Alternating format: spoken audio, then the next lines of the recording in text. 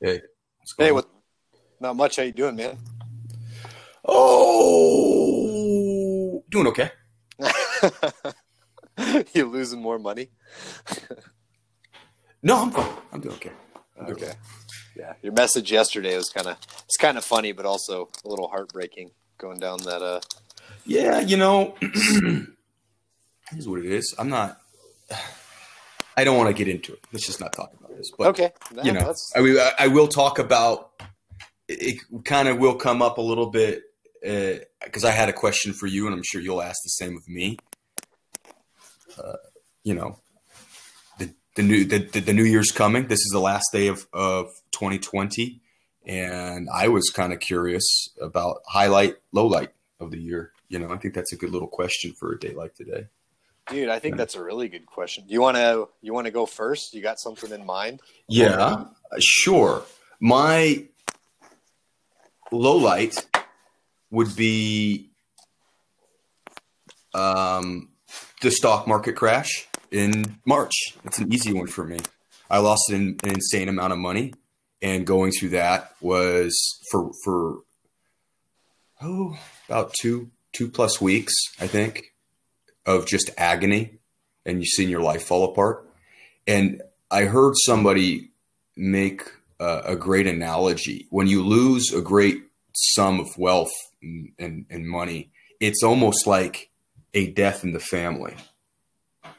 So you literally, and I literally went through the 5 stages of grief while it was happening. Dabda. What's that? Is that the acronym for the five Yeah. stages? Yeah. Denial, anger, bargaining, Uh-huh.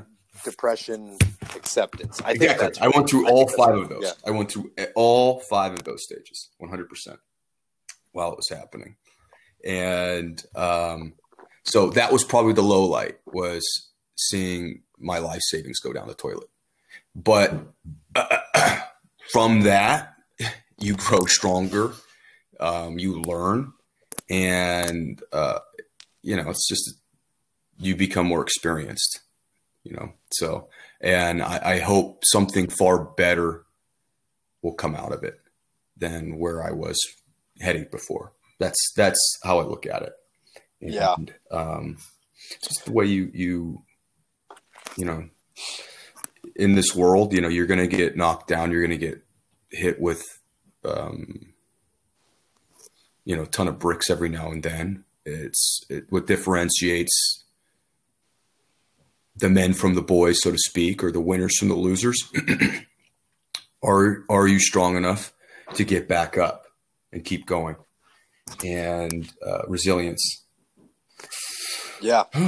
So And you live and learn, dude. I hate to use such a cliche, but I no, mean, that's with exactly what I'm you're saying. It's you're experience. You live and you learn. yeah, you're Exactly. learning. You might laugh one day at the amount of money you lost and be like, "Oh man, when I lost this, I thought, Hmm. well, there's no returning from that, and that might be one trade in the Exactly. future. Or that might be, I don't know. That's exactly how I Um, look at it. I kind of do and laugh at that idea and just say, yeah, yeah, I might one day I might turn around and laugh at the amount of money I lost. Exactly. yeah, and there is a. I don't want to go down a rabbit hole per se talking about stocks and investment, but there is a book I want to send you. I know it's more, I know you probably know more than I do, but it's more based on kind of value investing and Warren Buffett's rule number one. But that's the name of the book, actually, Rule Number One by Phil Town. But I think it'll just give you a different perspective. And so what if you read the book and you're like, yeah, that's not really how I want to do this, and whatever, you got this guy's perspective on it. Maybe you learned something you didn't know. But I think it'll be a fun book for you to read. Yeah, Warren Buffett's an interesting character, and he's this deep analyst type dude who sees the value in this case in companies that most other people don't. He's sort of I think he did a little of that kind of corporate rating thing, if I understand. He'd find undervalued companies, see their value, whether it be in hard assets as far as like, machinery or materials or equipment. And if it had been such an abysmal failure that the value had been overreacted the other direction, where now people are selling shares of that company for the holdings of that company at a lower value than what the assets itself they're made up of are worth. It's like, that's a no-brainer. You buy it and you liquidate. That's corporate rating. That's what Bain Capital, Mitt Romney, that's what he did. That's how he made his hundreds of millions in that private equity firm. Right. And, investment banking that he was into back then. And yeah, so there's always that, but so he's a smart guy, all that. And all that, but I'm not really getting into Warren Buffett. I think he's an interesting character in investment. I'm more of I like, if you're going to be a value investor type, and a guy who likes investing, actual investing. What I'm doing isn't really investing, but if you like that kind of thing, an investor, I would point people towards. He ran the Magellan Fund. What's his name? Peter something. Hold on. Magellan Fund. Peter Lynch. That guy's an absolute badass. There's nothing to say about it.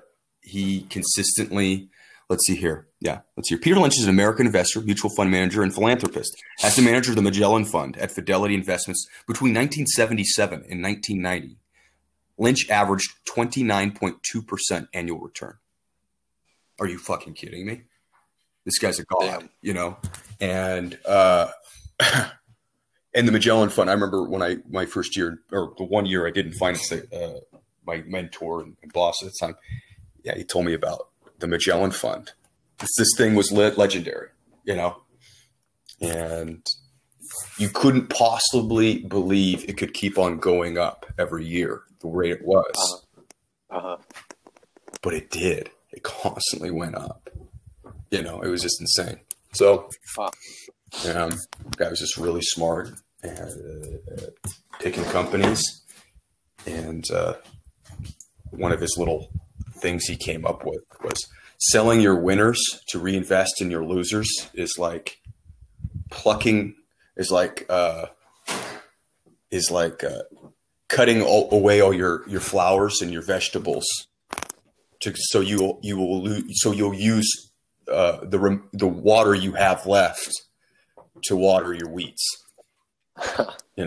But so he's the kind of guy hold. If you got a winner, you ride that pony, baby. You don't just take your winnings and cut and run loose, And then the stupid thing is you're still emotionally holding on to these things you're hoping will turn around and become a winner or winners, but they haven't proven to be yet. And so you're taking a big risk. That's another one. It's like, okay, so you got this company and you're investing in it because you think it's a good value because it's on its way down because it used to be priced at $100 a share. Now it's priced at 10. Well, what's to stop it from going to zero? It can't go it could go to zero, And he goes, the best strategy is, you wait till a company reorganizes, has a good culture, good fundamentals again, and has bounced off from that bottom and is on its upward trajectory. That's when you want to invest. And so, and look at the companies that, back to Buffett, look at the companies that he's continuously made money and stuck with. McDonald's, Coca-Cola. I'm trying to think of something that I think, although I think he took a bath in some airlines this year. I'm not 100% sure. I was going to say something. Major. I was going to say some of the airlines, but he's been in Coke and McDonald's for decades, dude. And I don't think he's getting out anytime soon. He was, his biggest holding at Berkshire Hathaway. That's his firm's name. And you could buy it public. It's publicly traded. There's a Class A stock and a Class B shares.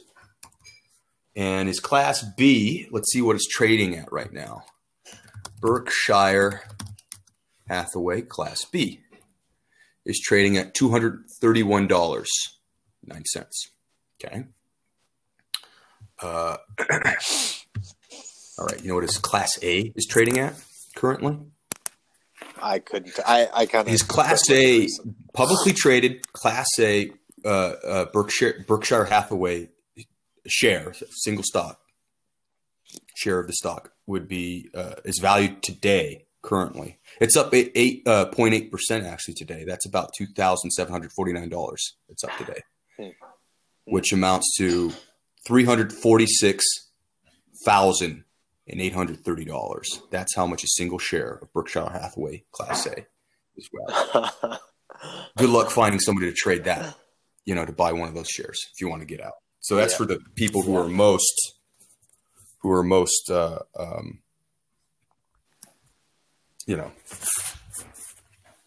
like they're in it for the long run. They believe in this guy. What's his name? Warren Buffett.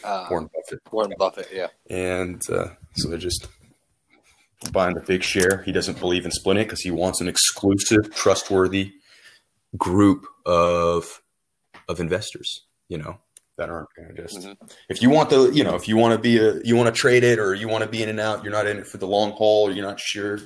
Yeah. Go buy some Class B, but anyway, there's actually a number of big corporations that have different, there's preferred shares where you can buy, you basically make a deal with a company. So when Warren Buffett and Berkshire Hathaway come into a company, they make an agreement with that company beforehand because they're about to move a serious amount of cash over to this company when they invest, and they are investing for the long term.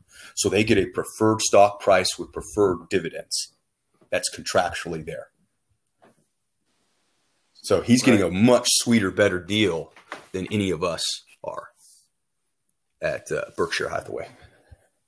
Right. So, but yeah, his number one holding, that's what what did I do?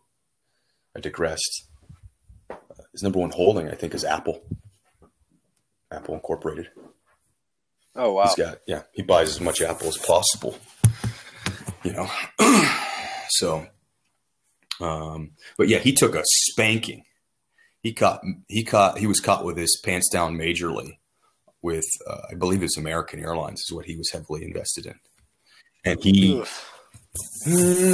I think it was the day after Cinco de Mayo because I was drinking at my grandmother's and I woke up, for the markets, and all the news was his weekend interview he had on CNBC or some dude.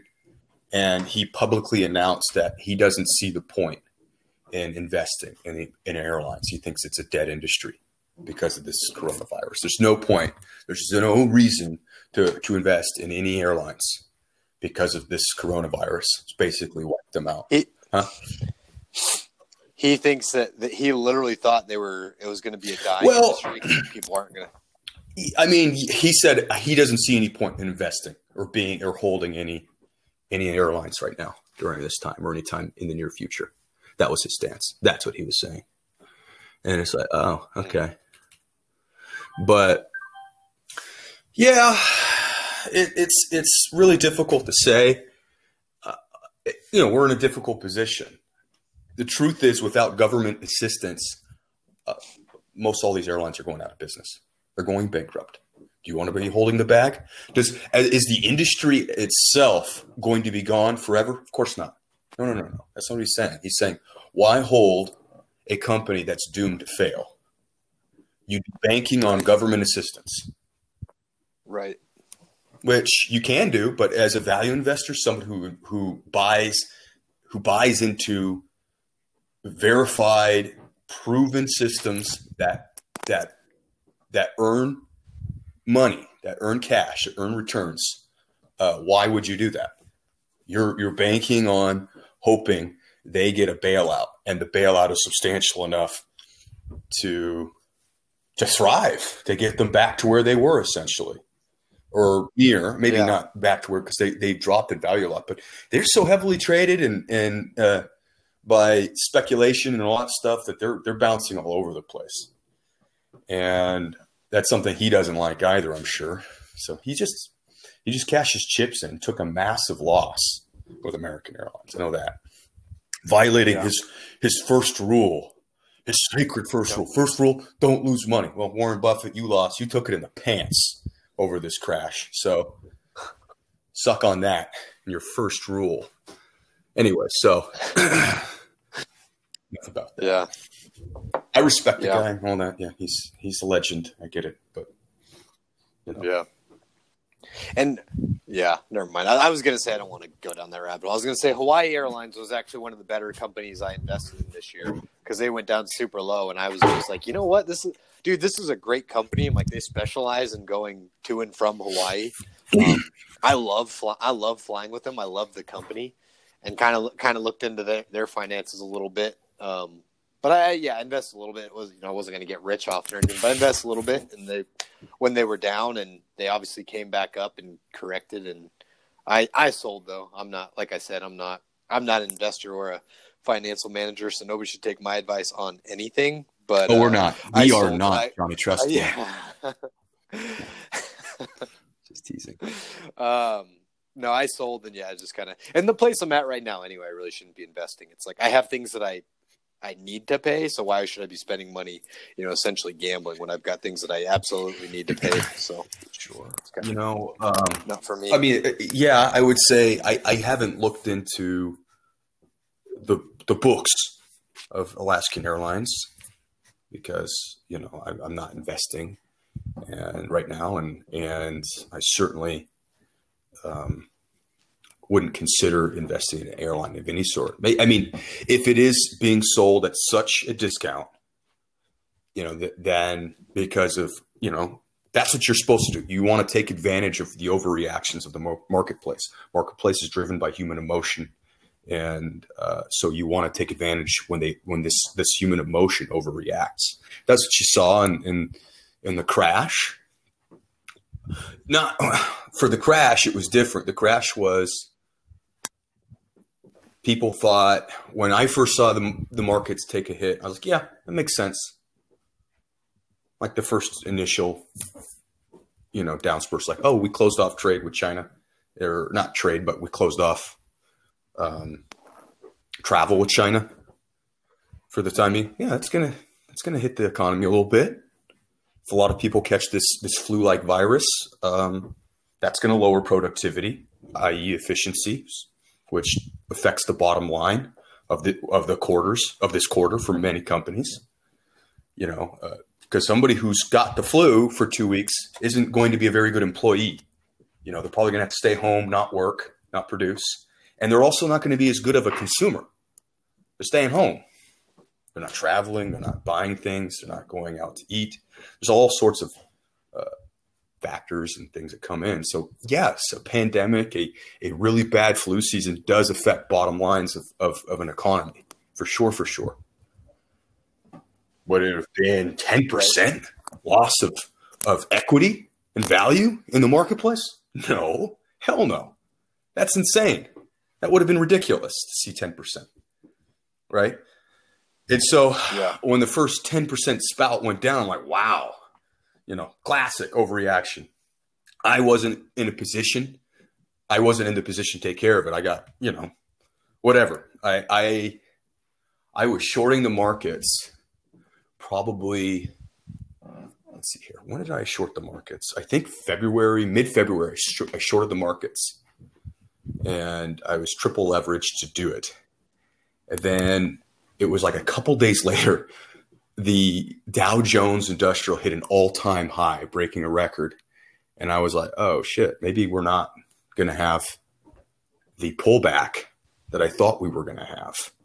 Because all the technicians were saying we were so overdue for a pullback, for a nice little correction in the market. Right. Which would be about 10%, 10, 15%. Could be 20, but that would have been a lot. So I was projecting something like that. That would be 30% coming my way. So I did that. And 2 days later, I second guessed it because we made a new high. And it was to technicals, and it was because the coronavirus was happening. and the administration had already done the travel ban from China or whatever. They limited the travel from China. And I was just like, you know what? Things are kind of puttering down. This economy has been like a nonstop locomotive, just keeps on gaining and gaining and gaining and winning and winning and winning.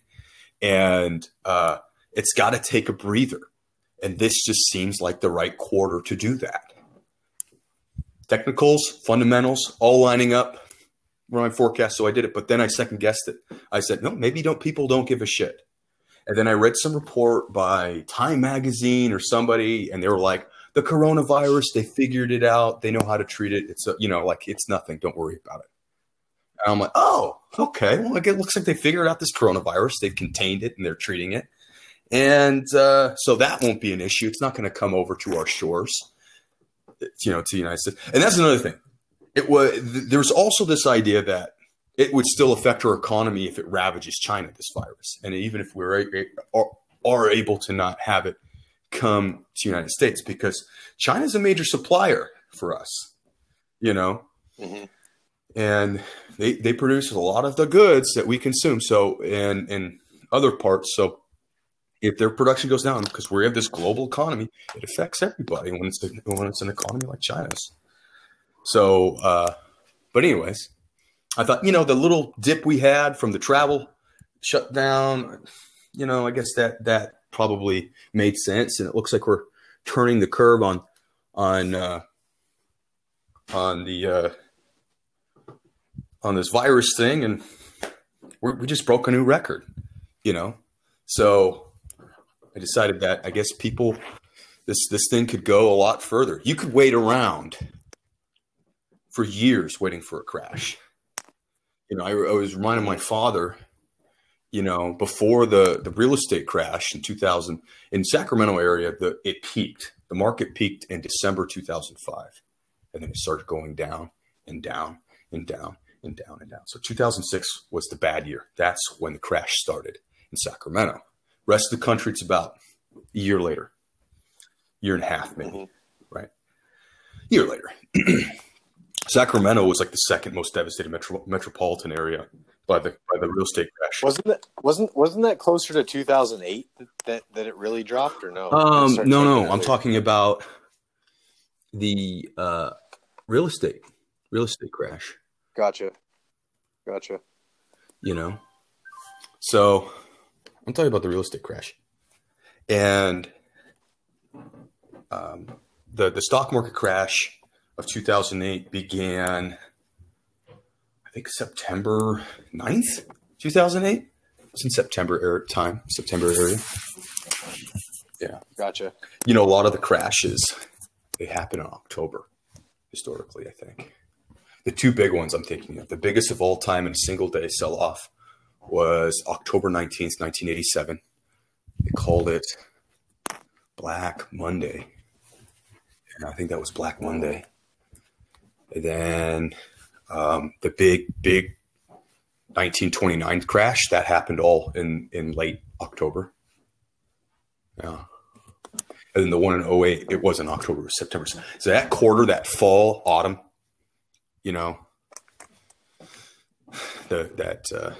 that time, that's the spooky time, dude. That's when things could get weird, so keep that in mind.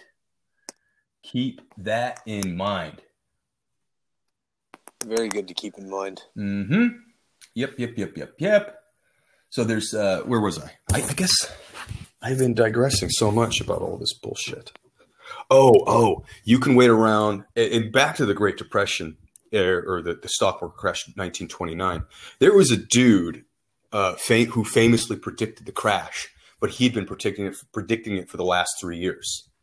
And if he had been shorting the market, say, for 3 years, he would have lost his ass long time ago, before ever cashing in for being predicted. Yes. Will the market crash again? You betcha. Question is, when will it happen? It's all about the timing. And it was like, if you've seen that movie, The Big Short, with Christian Bale plays Michael Burry. And this guy was the first guy to really see these mortgage-backed securities, MBSs, start to really hit the fan. Shit hit the fan, and that was that. It's really starting to shit. It was really starting to hit the fan. You could see it. Nobody else could see it, I guess, or was really concerned, or I don't know.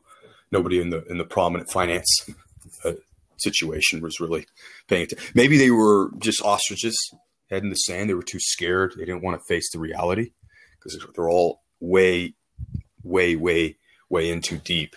Because the mortgage-backed security, I believe, was a brand new financially engineered product, that wasn't used before, where they grouped all these mortgages from these banks into a single security, right? And you have different classes of mortgages. And so you could buy okay, I'll buy this class A, class AA, class AAA. That's the very best. Well, class A apparently were a bunch of drug addicts buying, houses with no money down and with horrible credit, and they were doomed to fail once the balloon payment was due. People were buying these houses because they were told, hey, there is going to be a balloon payment, adjusted mortgage rate, but here's the beauty of it. And a year from now, you could pay this. You could pay the $800 a month or whatever, right? It's like, oh yeah, I could pay that.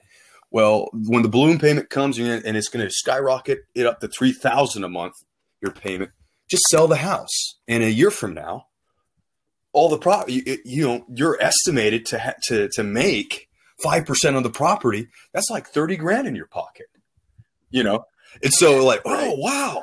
How many houses? Like, get as many houses as you want, dude, as many as you can afford. And so many people were doing that. And it was this, in the lending industry, it was like this honor system, wink, wink, scrutiny they had, where they weren't like, they just took you at your word for whatever money you said you had. Like, how much you make this year? Oh, I made 100,000. Okay, cool. They'd write it down. They wouldn't check it. They wouldn't verify it. They don't look for pay stubs or your 1099, And when you're doing shit like that, really dangerous. Now, why would a lending institution ever give money to people without verifying their ability to pay it back? Well, they were heavily subsidized by the federal government. They knew their asses were covered. So might as well take advantage of that and make the freaking money, man. Make all that cash. Yeah. So you have to be careful as a government when you meddle into a free market that you don't disincentivize good behavior and incentivize bad behavior. And, because it's people talk about greed. And greed is such an ambiguous term. It is like you're getting more than you deserve. You're wanting more than you deserve. You're wanting more than you need. Well, how much do you need? Well, there's a lot of people who can live like most of us could live. There's a famous Saint Anthony of Padua, I think, Padua, and he was the hermit. He was born into, this is probably 4th, 5th century, 6th, maybe, I don't know, somewhere before the Crusades and all this. But he was born into a family of extreme wealth and opulence, and as soon as he inherited the properties and all these holdings, he gave it away to charity, or at least liquidated it, then gave the proceeds to charity. And then he lived his life a hermit, just wandering without a home. And his faith and trust in the Lord sustained him, essentially. And yeah, he lived a long life. And right. I mean, this guy is like, whoa, You know, he did that. So that guy was able to survive with very little. You know, so the average American, do you need your iPhone? Or is that greed that you have an iPhone? Because to get that iPhone, you need those sweatshops in China. There's basically modern day slavery to get it into your hands at that reduced price. So think about that for a second, Mr. High and Mighty. And is the iPhone a reduced price though? They're so $800. I was looking at it. I think there's so many different parts that come to it that you're right, that the actual assembly of it is very low cost compared to how much you're paying into it. Yeah, and that doesn't take which away is from actually kind of upsetting, isn't it? It's like, well, why are we involving this modern day slavery, right?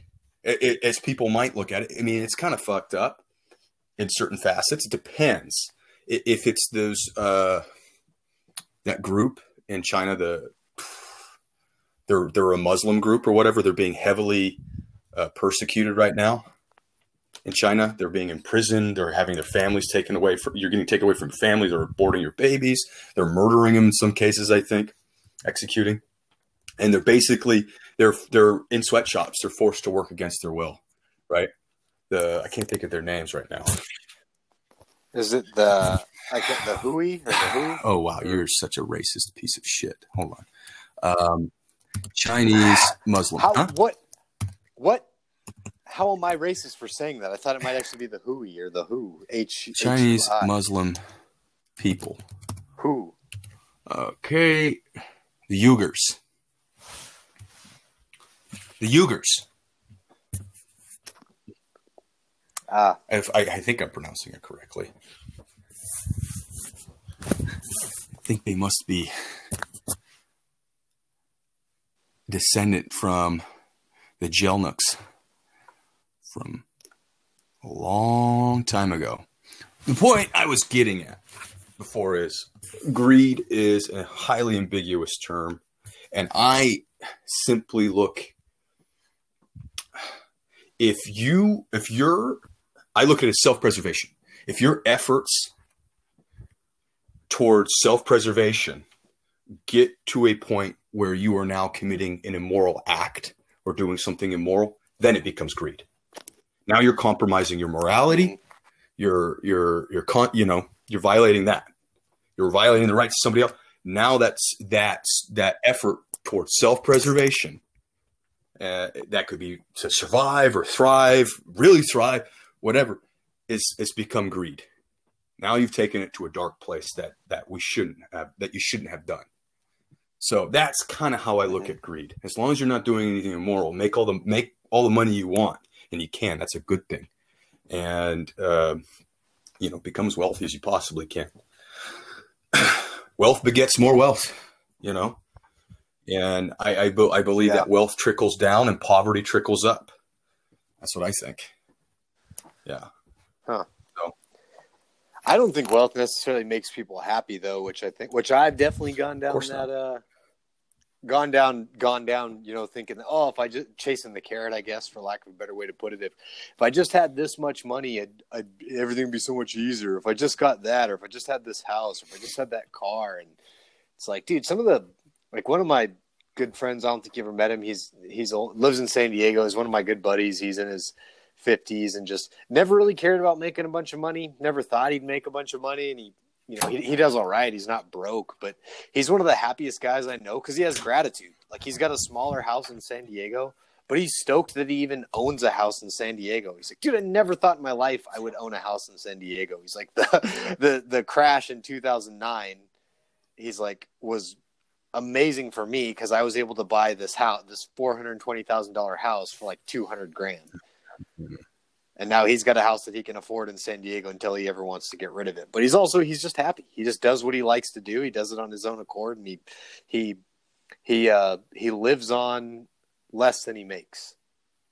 Pretty simple. Well, that's fantastic.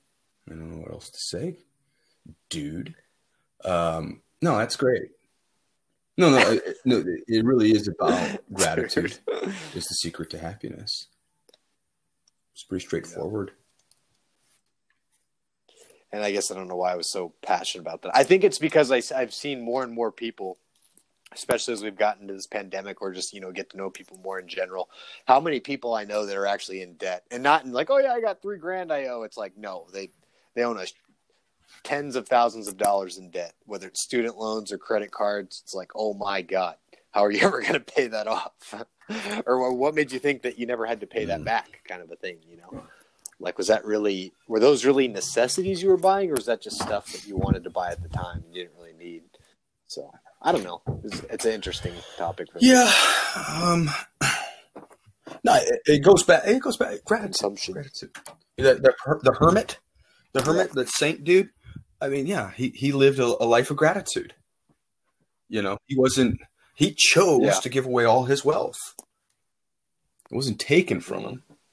And because he was grateful just to exist and to perpetuate love and understand God, right? And to build and develop his relationship with his creator. So, and in turn, try to understand a higher purpose and existence beyond these trivialities in our material realm. And so anyway, but that's the markets. You can wait around forever for a crash, and they may never come. Michael Burry, right?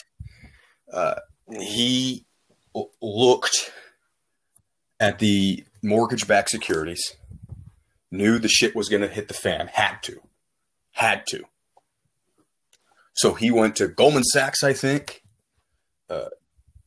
designed and engineered his own security to short the mortgage-backed securities.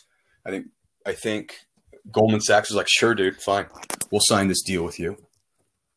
Because for as long as you hold that contract, you have to pay to keep it going when you short something. Okay. So it's costing him money every quarter or I don't know how he's installing payments to keep that contract valid. But I want the right to sell these mortgage-backed securities to you people, Goldman Sachs, this amount. Okay, so let's say you get 10 mortgage-backed security shares of AAA, okay? And they're valued in total at, let's just say $1 billion he bought. Or let's say $100 million. Maybe he got $10 million. I don't know. Valued at. So each one of these shares is valued at $1 million. And he went to Goldman Sachs and he said, hey, I want the right to buy 10 of these. They're valued, and the right to sell them. I want the right to sell 10 of these shares. Okay. You're going to reserve 10 of these shares for me to sell. Okay. At $1 million for the next year. And I get to buy in at market price whenever I need to. So if it stops being at $1 million per one of those shares and it drops down to $500,000, he gets to buy those 10 shares at $500,000 a piece, costing him $5 million, then turn around and sell those 10 shares at $10 million to Goldman Sachs, and Goldman Sachs has to pay him the $10 million, right? If it happens within that contractual time period. The contract. And so he makes effectively, he doubles the money he invests, which would be $5 million in this case. So, so that's kind of what he did, but he did it on a much bigger scale than dealing with $10 million. I think he put everything. He put everything, he was running a hedge fund, and he put his entire, like a vast bulk of his monies in that thing. And it was bleeding him dry for a long time because the markets weren't crashing like they should be. All the fundamentals are pointing to it. They have to go down, yet they weren't. You had Steve Carell, who bought into this shit later, his character, and they were running around and going to the credit agencies, I think Standard & Poor's, and was like, what the fuck are you doing? How could you give these things a AAA rating still, you know. They're dog shit. And they're going bankrupt. Yeah. All these people are going, all these mortgages are going bad within these mortgage-backed securities. And it's because people, when you got a bubble going and people are so heavily invested, that means the vast majority of people involved in the markets they're in this baby. They're heavily invested. Some of them have come in late, right? And they bought into the train. And most of the people who kind of see the bubble popping, they've already gotten their cash out. You know, they're not buying back in. But people, yeah, they hang on with their fingernails, man, to a market before it crashes. You know, they don't want to see it crash. A lot of people, but when it finally does and the bubble bursts, there is a whole range of reactions and emotions and the psychology of what the average investor goes through during a crash, which is what I went through, right? And I'll actually bring it up because it's kind of funny to laugh at. Let's see here. Emotions experienced during market crash. Okay. Here we go. So you buy in, all right? You buy in at a stock when it's on its way up. You have optimism. It keeps going up. You have excitement. It keeps going up. You have thrill. It keeps going up. You have euphoria. That's where it peaks, right? Then it starts to go down. Anxiety goes down even more. Denial, down even more. Fear, more depression, more to panic. 5, capitulation. 6, despondency. That's kind of, that's not the one I read. Because that's just the 5 stages of grief. Maybe it's this one. Hope. It's funny. Because it's like a cycle. It's like a cycle. Let's see here. Hope. A recovery is possible. Okay, so this is when it starts to build from the last crash. Then it starts to go up, and then there's optimism. This rally is real. Belief. Time to get fully invested. Thrill. I will buy more on margin. Got to tell everyone to buy. Euphoria. I am a genius. We're all going to be rich. Starts to go down. Complacency. We just need to cool off for the next rally. It goes down even more. Anxiety. Why am I getting margin calls? This dip is taking longer than expected. Denial. My investments are with great companies. They will come back. He's going down. Panic. Shit. Everyone is selling. I need to get out. Keeps going down. Capitulation. I'm getting 100% out of the markets. I can't afford to lose anymore. Keeps going down a little bit less now, but it's bottoming out more. Anger. Who shorted the market? Why did the government allow this to happen? And then it's kind of leveling out, flat, dead, down some more. Depression. My retirement money is lost.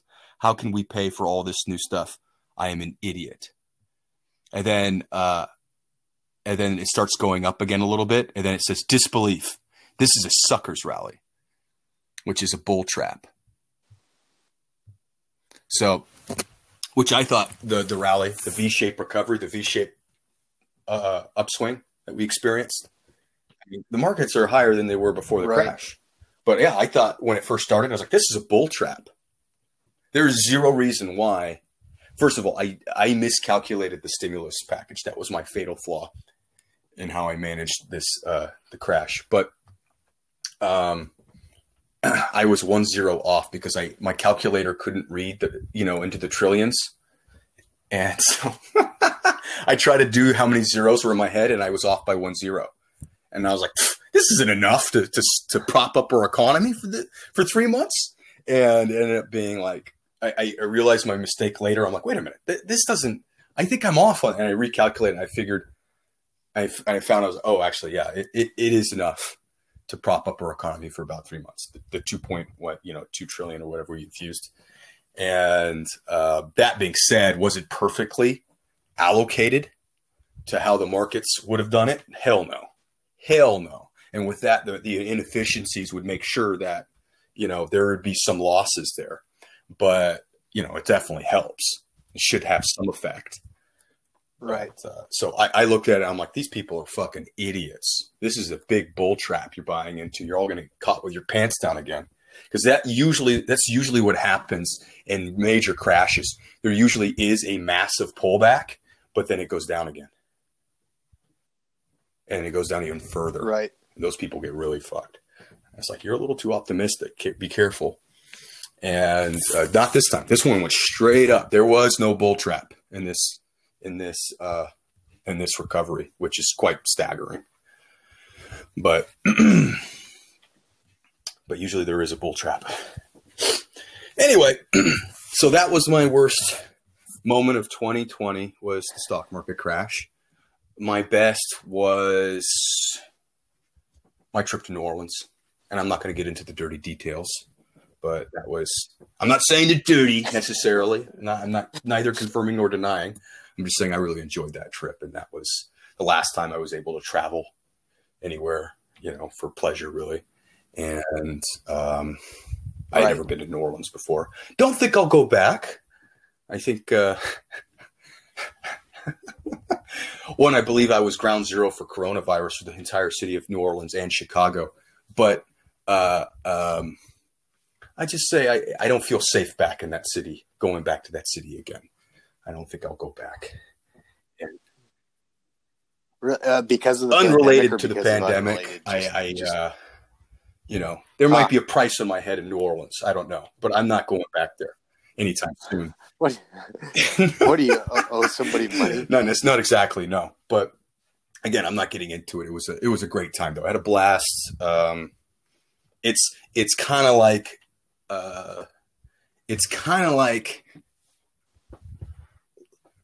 Las Vegas in the sense that it is a party town. Like Las Vegas is a party town. It's a party town 24/7, 365. Which is for me a day like today on a normal year that isn't pandemic rattled or riddled, whatever. That's the last place I'd really want to go. I wouldn't say the last place, but I don't see the point in going to Las Vegas on New Year's Eve because it will be insanely packed. And I don't necessarily want that, but it's always a party in Las Vegas. It's always a party. And you're going to go there on the biggest partying day when everybody is partying, where you can go enjoy a city that normally doesn't party, but now it is today, and check that out. So, right. That being said, like there are some special cities that are known for New Year's Eve that are pretty good. Like New York City's known for New Year's Eve. San Francisco's known for their New Year's Eve. Hong Kong, I believe. My dream, and I want to ask you that question too. What's your best? Like, if you had all the money in the world, how would you celebrate? What would be your favorite, most exciting, best way to celebrate New Year's Eve? My favorite, best way to celebrate. Okay. Huh. That's a tough one because I'm kind of Debbie Downer when it comes to celebrating and that kind of a thing. But you know what? One of the funnest times of my life out partying and doing the like clubs and stuff like that, which I normally do not like doing, is when I went to Ibiza. So I'd probably do something like that again. Go to Ibiza, spend New Year's Eve there with like a group of friends. I'd want to take like a group of friends, hey, this person, and just go all expenses paid by me or whoever the hell, and kind of have a ball, do whatever the hell we want to do. Ibiza, yeah. Ibiza. Ibiza. Ibiza. It depends on how you... Spain's so Ibiza. weird, dude. Some of them pronounce it... Yeah. Some of them pronounce it Ibiza, like Cadiz. Some people say Cadiz. So South Spain, they abbreviate a lot of stuff. Instead of saying, what do they say? Like adios. They say adio. They just drop the S. We do similar kind of situation. Funny how they do that. Certain dialects. Yeah. We all have our own. For sure. Yeah. For sure. But What about you? What would you What do? I would your most ideal? is, I would get a group of, New Year's Eve? you know, like an entourage, you know, a group of people, private jet. I would celebrate 2 New Year's Eves in 1 year. So I'd do the first one at Hong Kong or Tokyo, ball drops, whatever, party, then hop on the plane and sleep it off on the flight back to San Francisco, Seattle, or LA, one of those 3 West Coast cities, and celebrate it all over again. Yeah, twice. That'd be fun. Twice in 1 year. That'd be fucking legendary. That would be the best. Hey, I mean, I don't even need to have a private jet to necessarily do that. You know, there's probably some flights that'll pull it off. It'd be expensive as balls. Oh yeah. For shizzle. But yeah, man. Well, any plans for this evening? You say you have something you're doing, or you just kind of yeah, I'm just, you know, just drinking, I guess, you know, doing my thing. Nothing crazy. Like I said, I didn't want to get into it, but yeah, it's about. I'm not going to get into it too much, but yeah, just drinking. Just know that I'll be enjoying myself this morrow, and as I try to, every year.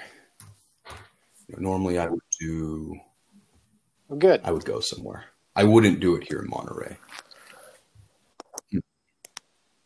You wouldn't. Yeah, it's kind of. It seems like every time I come visit, it's kind of an older crowd, or it's like a quieter place to go relax. Monterey is for the newlywed or the nearly dead. So yeah, I would. Hey, really? I feel like I've said this on the podcast. Huh. No, I don't think you ever have. Yeah, that's pretty much it. Not a lot going on over here on New Year's Eve, especially during the pandemic. I know at least when I was just in Sacramento last week around Christmas, there were places still open. Oh, sorry, really had to go. You Ease the lemon son of a bitch! I'm leaving that. Yeah, do it. I'm leaving. What's your favorite term for having a leak? I just said squeeze the lemon. What's another one? Squeeze the lemon. Guy I used to work with used to always say you had to go drain the main vein. I was kind of like that. Although I don't know how it's drained. It's a vein. It's one big fat vein. You know, you're treating it. That's pretty. I think that's pretty. Perhaps. You know, obvious. Personally, but I don't know. Maybe I'm nuts. I just say I can say piss. Generally, yeah. The restroom. I guess it depends. The little boys' room. I like that one. Yeah. You know, I try not to fall in. You know. That's a good one. That's a good one. Like I don't want to fall in while taking a piss. That may sound like I'm sitting down. No, while I'm standing, I don't want to fall into the toilet. Because it's really heavy. How do you fall in standing? You know, I might topple. No, I'm joking. No, because you're drunk and, you know, I don't know. It's a joke. It's stupid. It doesn't work at all. So, fun. Let's ask those 2 questions. Highlight, low light, 2020. Your turn.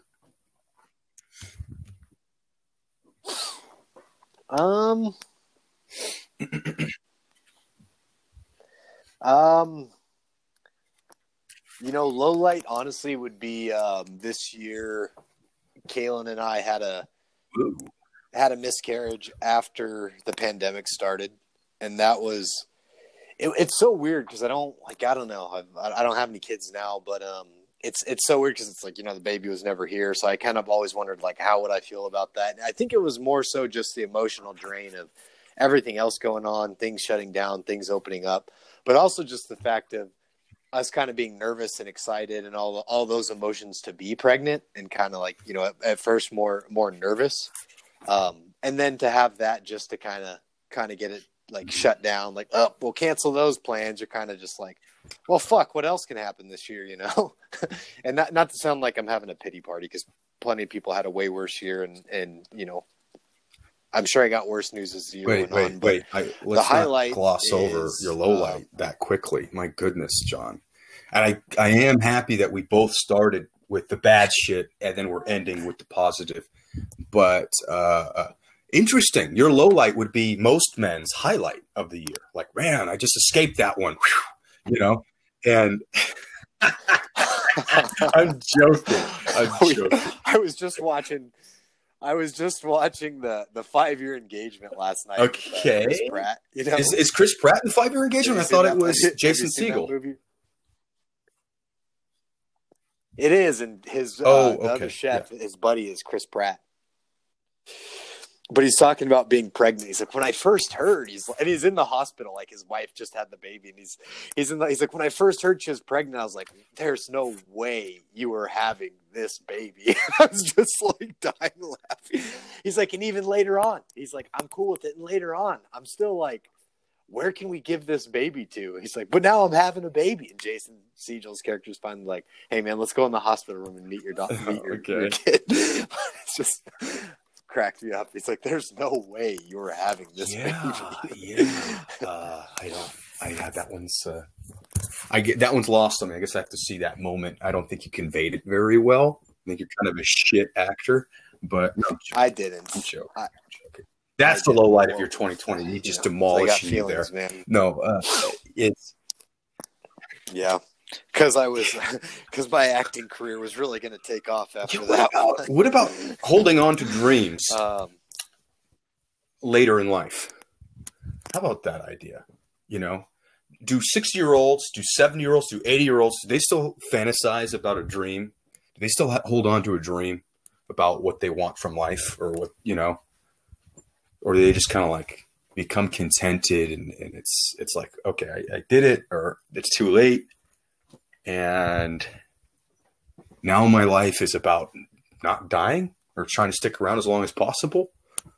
Or it's about like, I want to make sure I make the best dinners possible. I don't know. I'm just trying to think here.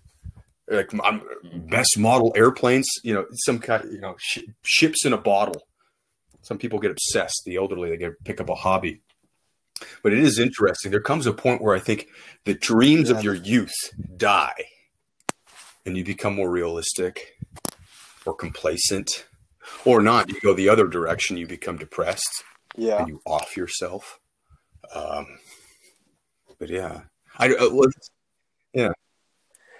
That is a good question. And what about the other person that does like let's say the person that follows their dreams, and, you know, they check all the boxes, but in the meantime, they don't spend enough time for their family and their friends and all the other things. They pick the career person, the career man or the career woman that's like, well, I wish I would have had a family. And what would that have been like? I think somebody that's going to regret their life choices is either going to regret them or they're not, if that makes sense.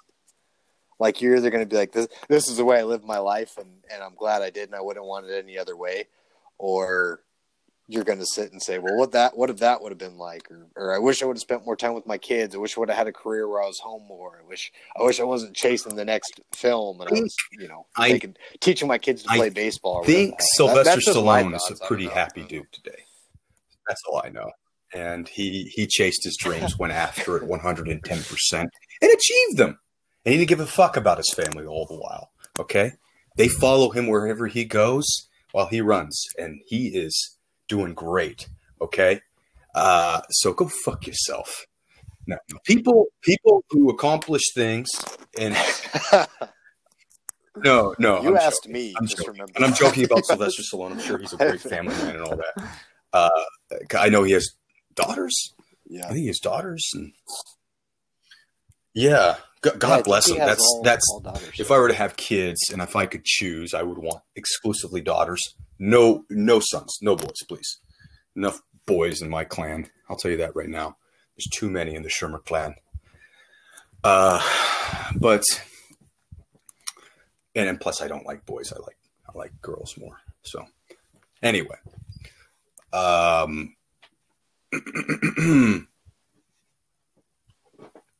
what were we talking about? How did I lose it? Sylvester Stallone, super successful, chased his dreams. Those who do, long-term satisfaction, happiness with achievement.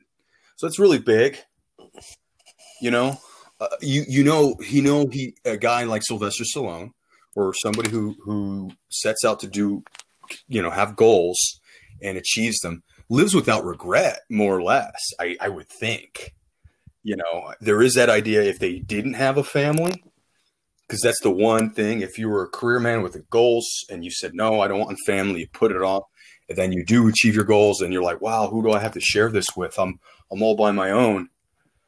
Then you might have that. Or, of course, you do have the successful, like head football coaches are notorious for this. Their kids are shitheads, most of them. Like Andy Reid's kid committed suicide.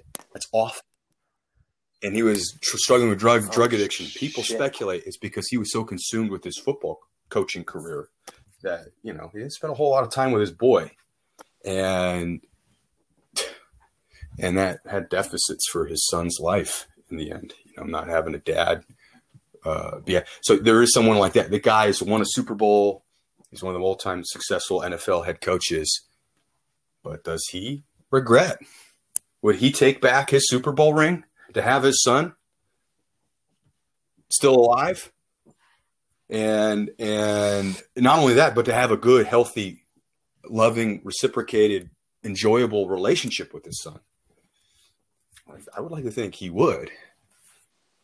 And so I've always believed that family is number one. Take care of family and friends first. That's the priority in life.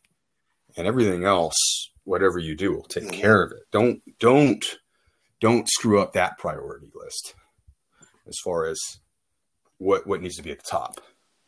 And but yeah, for those who don't have sons, who don't have children, yeah, I guess there's that. You achieve everything, you get nothing. It's different for men than it is for women.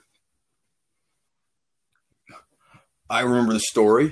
Sam, his freshman year at college, his first roommate in the dorm room. He was 18, 19 years old. Mm-hmm. His dad was helping him move in. His dad had the fucking Holocaust tattoo on his wrist. He was a Holocaust survivor. He was like fucking 80 something. There was 90s or some shit. Moving his 18, 19-year-old son. Oh, wow. So he was like 70 or something like that.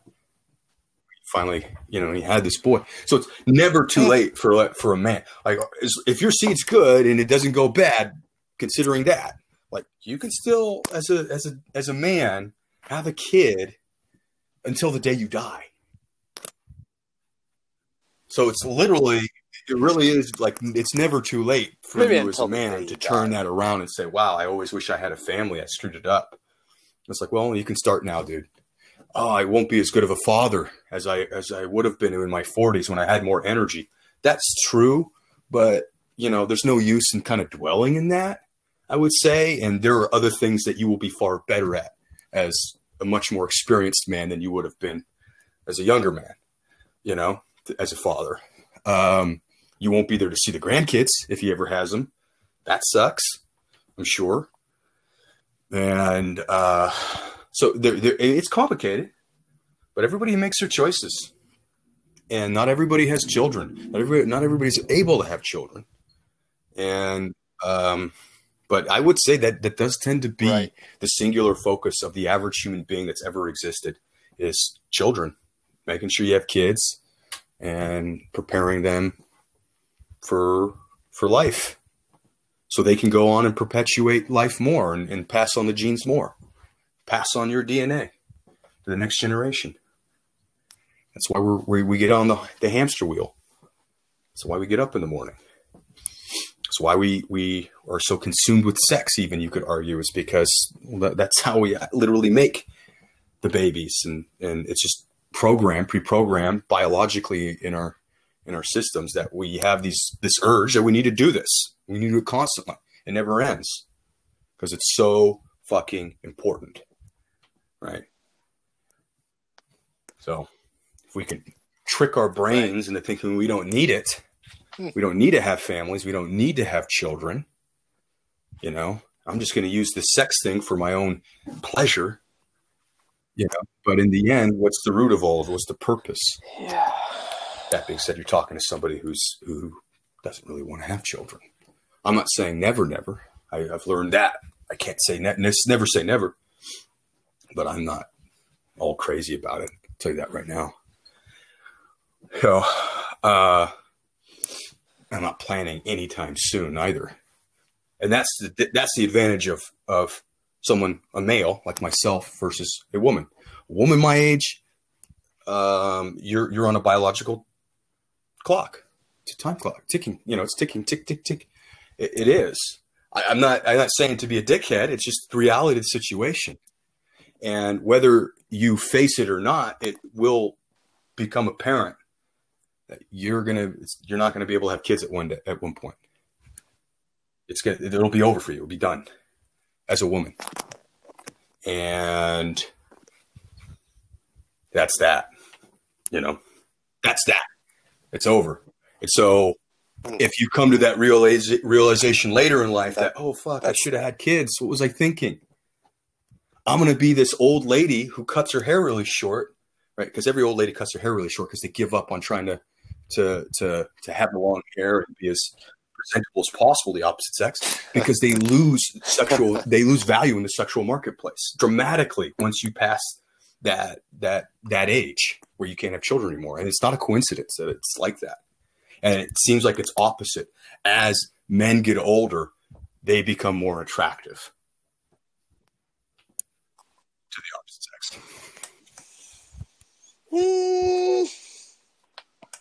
Oh, yeah. But so you and me, what you prefer a young Sean Connery or Sean Connery when he was 64? Apparently, according to the world, they liked him at 64 because that's when he got Sexiest Man Alive.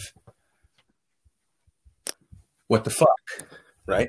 Not to say he wasn't sexy as hell when he was younger. Of course he was. He always has been. Yeah. But the fact of the matter is, you can improve your sexual marketplace value as a man as you get older. Where with a woman, it's virtually impossible. Virtually impossible. You peak at that age, whatever it is. Some women it's a little older, some it's a little younger, but it's around that ballpark. And then once it's over, it's over. And then all of a sudden, you're not getting cat calls, you're not getting the attention you used to. And nobody's like pining to be with you, and so you better have children, otherwise you're gonna have nobody in your life who gives a damn, right? And so. If we had any female listeners, hey, you know what? I love women more than anything. This is just the tough truth. I'm just trying to be upfront and honest. I'd rather not. You might argue. You might not like to hear it, but it is just a simple biological fact. And again, my favorite women in the world are women like my mother, my grandmother. You know, they're past her. I'm not looking for that though. Obviously with that, I mean, this is fucking weird. Point is that I'm just being honest. This isn't about me. This isn't my opinion. This isn't an opinion thing to me. This isn't like, oh, I value women who are older, who are younger. No. That's not me personally. I don't feel that way personally. I don't. But generally speaking, it's just the reality of how the sexual marketplace works.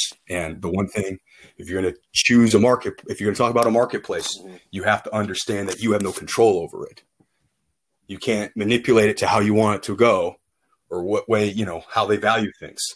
It's done by the mob, a committee, anonymously nearly. So, and it's the most brutally honest decider of values, if you will, and purist that possibly can be. So I'm not putting this at young women to, hey, get your shit together and make sure. I'm not saying if you decide not to have children, you want to go career focused, that you won't regret. I'm not saying you will automatically regret that. No. And there's more to life, of course, but these are certain realities. And as long as you know what you're getting yourself into and you're aware of them, and that's the most important part, You know, I mean, could you imagine my mother or your mother or anybody's mother if they didn't have children? You know, where would they be in life? Would they be happier? Would they be sadder? And I don't know. You know, I know they don't regret us, right? I hope not. But, and maybe they had at one point regretted having us. But I think by the time they reach a certain time and age, you know, you're pretty grateful for your kids that they're around, that they're perpetuating, and you know, you get to watch them do it. Your life is you like watching, like, oh, they're doing this, and you're making sure, and you're invested in them making the right choices and getting in the right careers and getting with the right person to spend their life with, and then they have kids, and then you want to make sure those kids do the same thing and that they don't screw up raising those kids like, you know, you did to them. But I mean, yeah, you don't get that when if you're a career woman, a career guy too. You don't have kids, because there's no guarantee if I'm a 78-year-old dude who's all career driven that I'm going to get some lady to agree to have a kid with me. You know, probably not. It's going to be difficult. It's going to be far more difficult. Right. But right.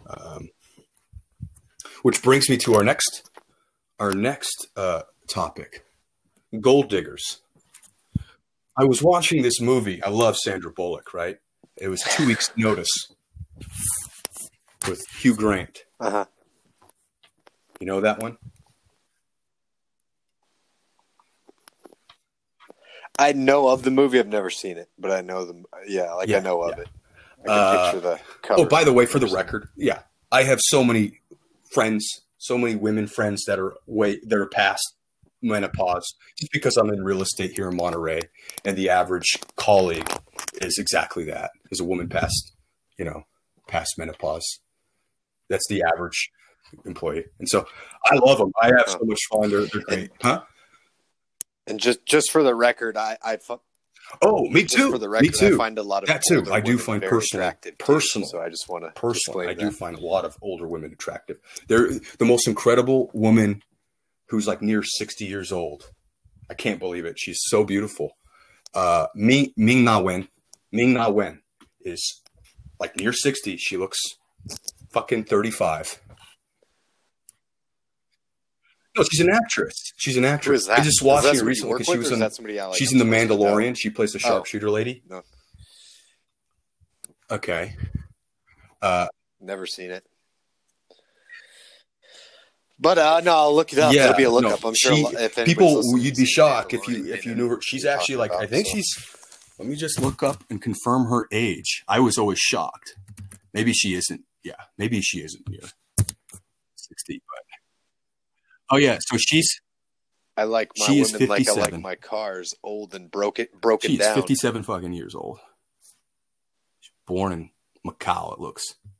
But just incredible beauty, and just stunning beauty. And she's 57 years old, man. Yeah, you know.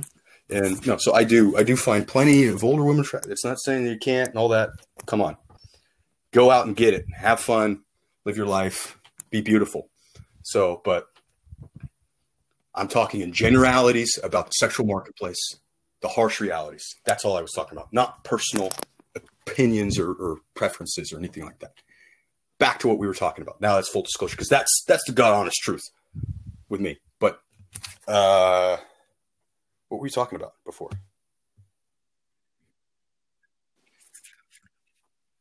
Oh, we do need your highlight one, but we were going down something else. What was the rabbit hole? We started talking about so I think some. No. That was so much earlier. Was it Wealth and Sylvester Stallone? No. Families and children. Gold diggers. That's what we're talking about. 2 weeks notice. Gold diggers. Yes. Let me finish this one. We'll talk about gold diggers. Yep. And then we'll move on. We'll get back to your highlight. This will be our podcast. It'll be beautiful. Okay. Try to be as concise as possible. Gold diggers. Watching 2 weeks notice. Sandra Bullock, Hugh Grant. Hugh Grant plays like a Donald Trump-like playboy of Manhattan real estate mogul dude. Okay. And he's Hugh Grant. you know, he's witty, he's charming, he's boyishly handsome, and also annoying in that way, or whatever. He's irresponsible in his own little thing, whatever. Then you have Sandra Bullock, super politically active, and globally conscientious, high-powered lawyer, or, you know, legal mind or whatever, went to Harvard, highly intelligent, but she dedicates her life to helping others, and so she's a pro bono lawyer. And then she tries to stop buildings from getting, old historic buildings with cultural and community significance, from getting demolished. Well, there's one community center at the Coney Island that she wants to save. So she tries to go to one of the moguls. She went to Trump. Trump wouldn't hear. The other big moguls, you know, have a restraining order against her because she harasses them constantly about the terrible shit they do to her city. And so she goes to Hugh Grant and tries to beseech him or offer him a deal if he saves the Coney Island Community Center, she'll help and whatever with this building project that they want done there instead somewhere else. And Hugh Grant happens to need a chief legal counsel, a new lawyer who's like the one who's ahead of all the lawyers. And when you're at a big real estate firm, it's a lot of property law you have to go through, drawing up contracts, all that stuff, avoiding getting lawsuits constantly or throwing lawsuits. So it's actually a big job. And he always likes to hire beautiful women for chief counsel, and they're usually going to some online law school, and they're useless. And his older brother, who's the real boss, like, you got to hire someone. I want like a Harvard degree, Yale, something like that. And so he finds out she goes to Harvard. Obviously, Sandra Bullock's a beautiful woman, hires her, and he uses her eventually to make every single decision in life. What tie to wear, you know, the first thing is like, what envelope should I pick? And she makes a decision for him because she's super decisive. She makes a decision. She doesn't pussyfoot around. They have a great repartee, whatever. They fall in love, but she gives her it's called 2 weeks notice because she can't work for him anymore. He calls an emergency and gets her out of this wedding where she was a maid of honor in. And by the time she gets there, she finds out the emergency was just to help him pick out a suit because he was going to go on television. Right. And she's like, I can't do this. You're done. I'm done. You know, you saved the community center and I got you. We both got our deal satisfied. I don't see the point of doing this anymore. You know, you wake me up at 3 a.m. to talk about this and that. I'm done, you know. And so here's my 2 weeks notice. So the 2 weeks of her trying to find a replacement, train a replacement, and then go off and do her thing, right? Live her life as she used to. That's the movie. The replacement's like this young, hot redhead from Harvard as well. And she's just hungry, right? And she's making heavy move on Hugh Grant's character late in the story. And my mom goes, oh, she's a real gold digger. And I said, no, she isn't. She is not a gold digger. She is a climber. That's who she is. And there's a massive difference between a woman who is a gold digger and a woman who is a social climber. Both might use their beauty and sexuality, but one, their end goal. Like a gold digger is obvious. A gold digger exclusively uses the only value they figure and are using is their physical attractiveness, their physical beauty, to get a rich guy make sure they get the most optimal taken care ofness, if you will, most material wealth brought their way. That's the goal of a gold digger. A social climber is somebody and social climber isn't reserved for just a woman. You know, women, men. I know plenty of men who are social climbers. I have some, friends that are social climbers, so for sure, or one in particular I'm thinking of, and I've seen them for sure. But the social climber is probably. I wonder if I'm thinking of who you're thinking of. The social climber is somebody who essentially manipulates people, uses their charm. They're attractive. They're often attractive, good-looking people, I find. Uh, but they are intelligent and they are extreme. The one thing they all have, extreme ambition. And they usually don't come to be a social climber. You're not already established. You come from a lower place on the run. You know, and so if you want to be in the elite class, you have some work to do. And you know, just like this young lady, she went to Harvard. Well, that's an amazing education. She obviously has a brain up there, you know. So obviously you got a noodle up there. And so she is she's using Wade. She uses people to raise her status, you know, to get to where she wants to be, wherever that goal is. Right. So, and I was like, that's the difference between a gold digger and a social climber. I actually think there's more. I prefer gold diggers. Let's say that in a lot of ways. There's something more upfront and honest. You could see a gold digger from a mile away. There's nothing heavily manipulative about saying, see how beautiful I am? Like, we kind of know what the arrangement is here. It's obvious. Everybody can see it. You know, you're a fat, ugly pig but super wealthy. And I'm a fucking 10 out of 10 fox. And it's like, everybody knows the score here. And so there's something more honest to it. And gold digging is really, let's be honest here, is a very, very high form of prostitution. Right? I mean, come on. And yeah. So when you're getting with somebody that you really aren't that attracted to, that you don't really like that much, except for the money, for the security and the financial resources, that is the pure and sole reason why you're with this. That is essentially prostitution, but at a very, very high level. You know, so they tend to be very high quality prostitutes in that sense. But yeah, but you know, again, there's more honesty to it. It's not as creepily and insidiously manipulative as a social climber. Those social climbers, they will use you, bag you and tag you, move on up to the next step, up that ladder. Destroy you in the process if they need to in a lot of cases. They do tend to be psychopaths, I think, social climbers, for sure. Anyway, that was my little thing. What's your stance? Social climber, gold digger. What do you think? Anything to add? Anything to offer?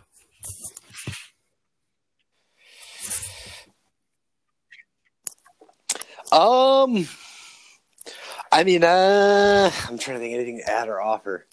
I just think I wonder, unless you're just a complete, you know, sociopath or narcissist, I wonder if at the end of a lifetime, if you've spent your life trying to piggyback off somebody else's successes or get something, you know, for free, or like you said, from social climbing or, you know, marrying in rich, I wonder if you die with an empty feeling, or if you grow old with an empty feeling, or if you're just like, yeah, it doesn't matter how I got it. I got sure. it. Yeah.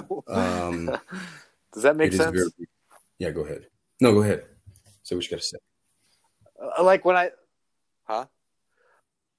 I was gonna say, for instance, I have a relative who's fairly wealthy and is going through a pretty rough divorce, and it's kind of becoming apparent that the woman married for money, and I almost think she has like a drug problem. She's just fucking crazy, but like locked him out of his own house, like had her family come put a lock on the gate so he can't even get in his own house, and all they care about are just like things and possessions, to the point of where my relative is just like, I don't fucking care anymore.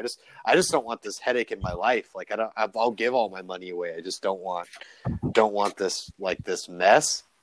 Whereas that's like the one thing that this other person wants. And I just think that woman who's doing this is like, you have to be a really miserable person to be able to do that to somebody else, to pretend you love somebody, to marry them, and to move in. That's not a social climber. Money. That is a just gold because digger you want that more you're describing. money. And I don't know who this lady is, just based on the description you gave. Sounds like a gold digger.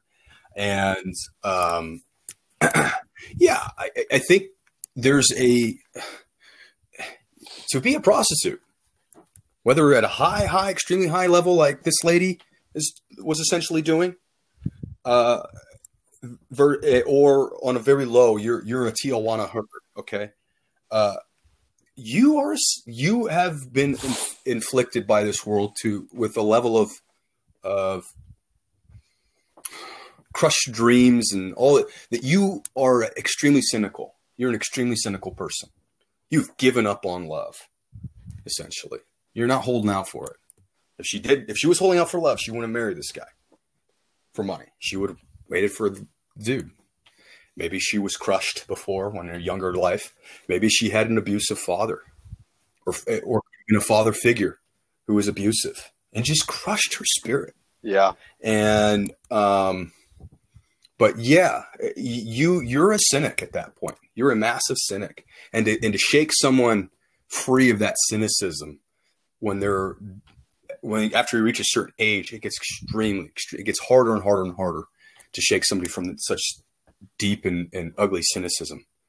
And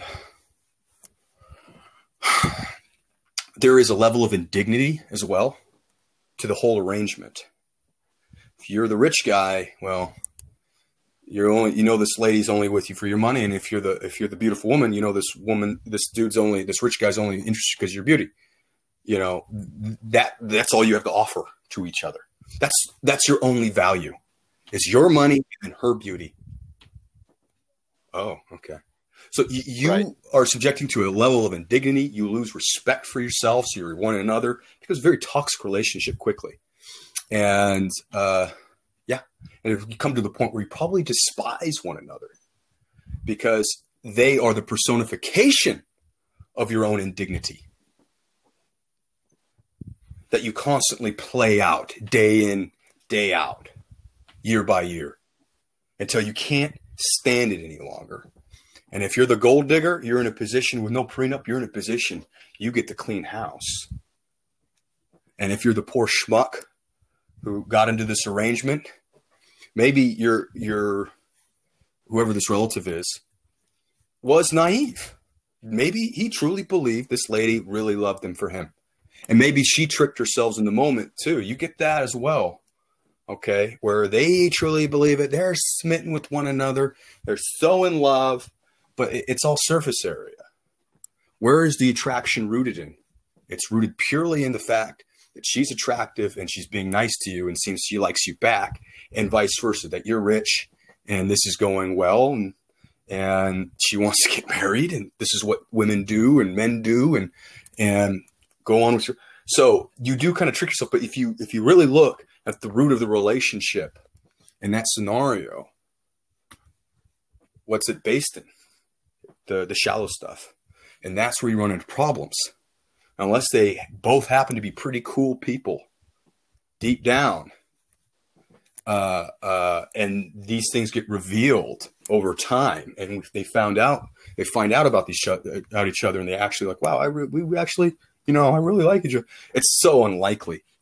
It's so unlikely though, when you get into a relationship from that nature, from that angle. But yeah, I would say, yeah, it's divorce is hell, man. It is fucking hell. And, that's what I would say. Divorce is hell. And there are so many, men, like you're saying, that do that. They're like, man, I'll do anything. I'll give you my right arm. Just leave me alone, and, they can be real nasty. It can be real nasty. That's all I can say. But I don't know what the point of your story was. What the fuck was the point of your story? Right.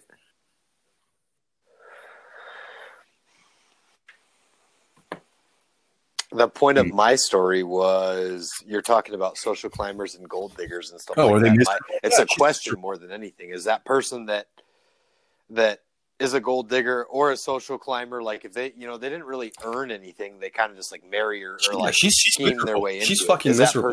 She's just as miserable as he is in so many ways. Or but I would say, to be a gold digger, cynicism, there might be a touch of sociopathy, lack of empathy, right? As well. Narcissism meaning too. Because, you're maybe not, but definitely on the table, certainly on the table could be. And if you are, then you don't feel bad for ruining somebody else's life as long as you're squared away in the end. And, but the truth is, a narcissist, and again, sociopaths, psychopaths have narcissism. They are narcissists. Not all narcissists are psychopaths, sociopaths, though, just so you know. But if you hit that threshold of narcissism where you basically have a serious lack of empathy going on, and it's all about you and your universe, well, that means you never truly hate anybody, but at the same, you dislike people in the moment for this or that. Oh, fuck that guy, whatever. But it's never a deep-rooted hatred, which is extremely unhealthy, by the way. But that's the one side. You never really hate anybody. Great. But you also are unable to truly love anybody. And that's the bad part. And that's why you're unable to find true happiness when you're a narcissist. That's what I think, at least believe, why a narcissist are unable. It's known. If you're a narcissist, you were basically incapable of achieving true happiness, of actually sustaining it and having it. And it's because you never truly love anybody. Everything's on the surface. It's all about what can you do for me? What can you do for me? You can't do. Oh, fuck this person. They're fucking this up for me. And that's about it. And it's like people are pawns for you almost. It's a very lonely place. I don't know. Lonely. Yeah. We're happy. Yeah, you look at everything as or everybody. So I don't know. I'm not a. What can they do for me? Clinical psychologist. I am not her doctor. I can't tell you what's going on with her. I can't even tell you if she's truly a gold digger. I don't know. But let's say she is those things. She's miserable, and even if she isn't a narcissist, she's probably. I mean, who's going through a divorce with glee? That's ridiculous, right? I mean, that's kind of an idea for a comedic story. I like that idea. Celebrating your divorce, and getting happy about it, and whatever. But it's a failure. It's a failure of a commitment you make. You must have you have to go to a pretty dark, low place. And everybody goes through this who goes through divorce, where, man, you failed. You made a commitment, you made a thing, and in the end, it didn't work out. It failed. And you had all these plans, all these ideas for the rest of your life, and now that's all gone. That's like a loss in the family, right? You have to restructure and pick up the pieces and say, well, where am I going now? Right. Where's next? And you're just trying to figure things out, one foot over the other. Next step, just keep moving forward, figure something out. And, but yeah, it's a miserable place to be. That is the abyss for most people. Right there is that divorce stage from the person that you made all these plans to spend the rest of your life with. So yeah, she's miserable. And I bet you if she is a gold digger, she doesn't have a high opinion about herself. And my guess is that if it was a long enough marriage, that she's probably not in her prime anymore to get the guys that she would have hoped to have gotten before. That being said, if she's completely taken care of and wealthy, she could go chase after the young little studs in their 20s who are poor, but really hot, right?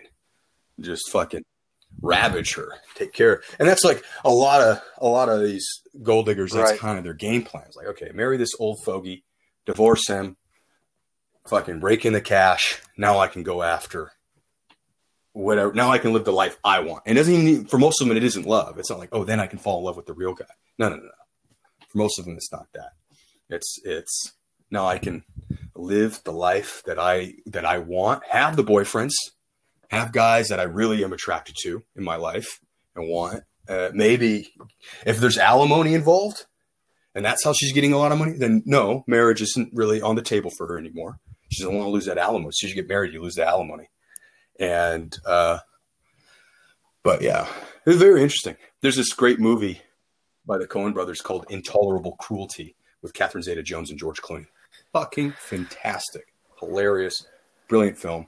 And Catherine Zeta-Jones plays a gold digger, and she's with her group of friends are gold diggers, and they do a good comedic interpretation and job of examining that. And anyway, so great movie, funny. But all right, we'll drop the gold digger talk. One of my favorite topics is I love gold diggers desperately. But let's talk about that highlight of yours of 2020. We got the low light, miscarriage. And that, again, I made the joke that's most men's highlight of it. That would be most men's highlight. Like, yeah, fuck yeah. But pushing their ladies down the stairs and shit. But hey, that's not me. That's not me. I'm not saying that. Gosh, you're a terrible person. I had my, fair share of pregnancy scares, and for me, they're scares. They weren't something that I was like, oh yeah, I'm ready and I want this. And I know the kind of emotions that go involved with that. And so that is interesting. The idea of the miscarriage. I don't know, man. So do you want to examine those emotions? This right here, talk to Dr. Gregory, and you're in your lounge chair. I got my clipboard, my little notepad. I'm scribbling away. Do you want to talk about that experience more in depth? The loss of, because you wanted this baby. It was a surprise, but it was a happy surprise. Was there a moment where you were like, oh fuck, shit, I kind of hope she's not pregnant? Yeah.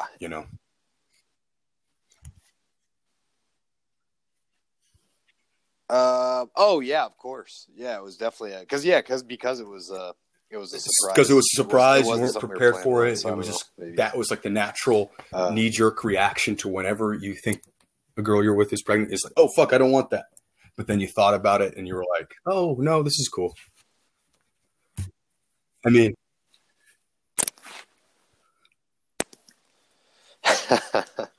uh, um, well, yeah, just because like it wasn't something we were planning on, something we talked about, but yeah, we weren't like sitting down like, hey, this is like something we want to do this year. It was kind of like down the road.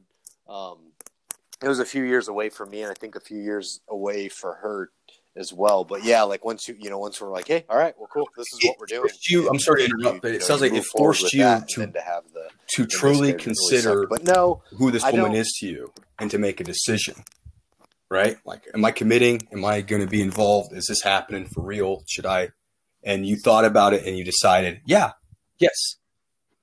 It kind of forced that decision making time rather than doing it later or realizing it over time naturally. Kind of, right? Huh.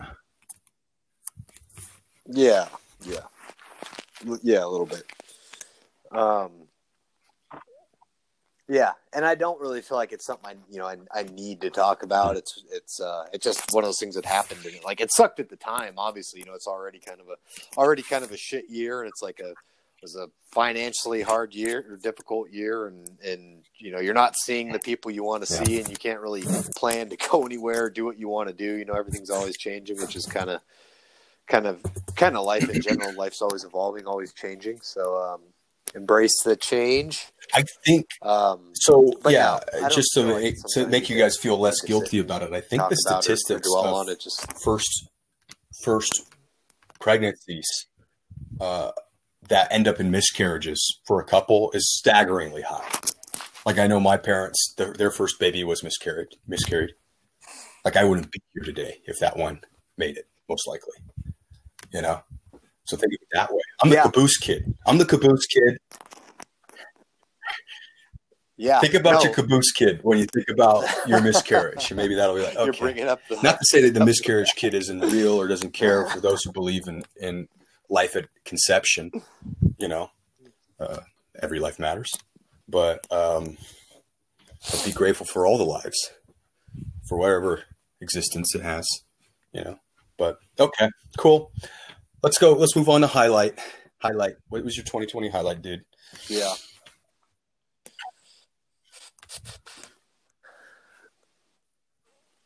Highlight would be now I'm having a baby here in March. So I'm one of those people, I'm kind of superstitious, so I don't like to get ahead of myself. But honestly, I'm more excited than I ever thought it would be.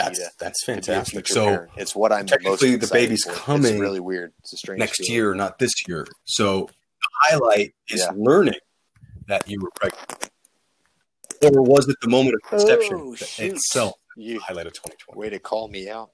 Yeah, that's the highlight. Sorry,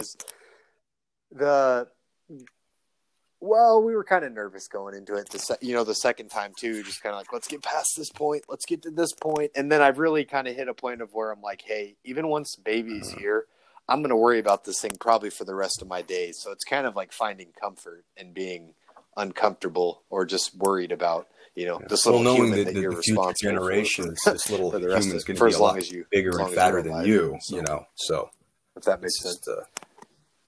Think about it. They're going to be fatter, like not doing anything. What's that WALL-E movie where everybody's just kind of carted around? Yeah. All obese, eating their junk food, constantly being inundated with videos of cartoons or whatever.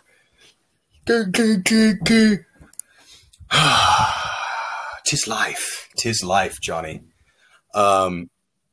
Interesting. So my point was the happiest moment was the moment you realized, okay, we're taking this thing to full term. This isn't going to miscarry. We're past that. And it's happening now. You're past the danger zone. That was your happiest moment when you realized, okay, this is sticking around. I'm going to be, I'm going to actually get to be a father again, So very cool, man. It sounds like a really sex-filled year for you. 2020 was all about the sex. It was about having babies and losing babies and having them again. So that sounds like a life well lived, dude. All about the sex. Sweet.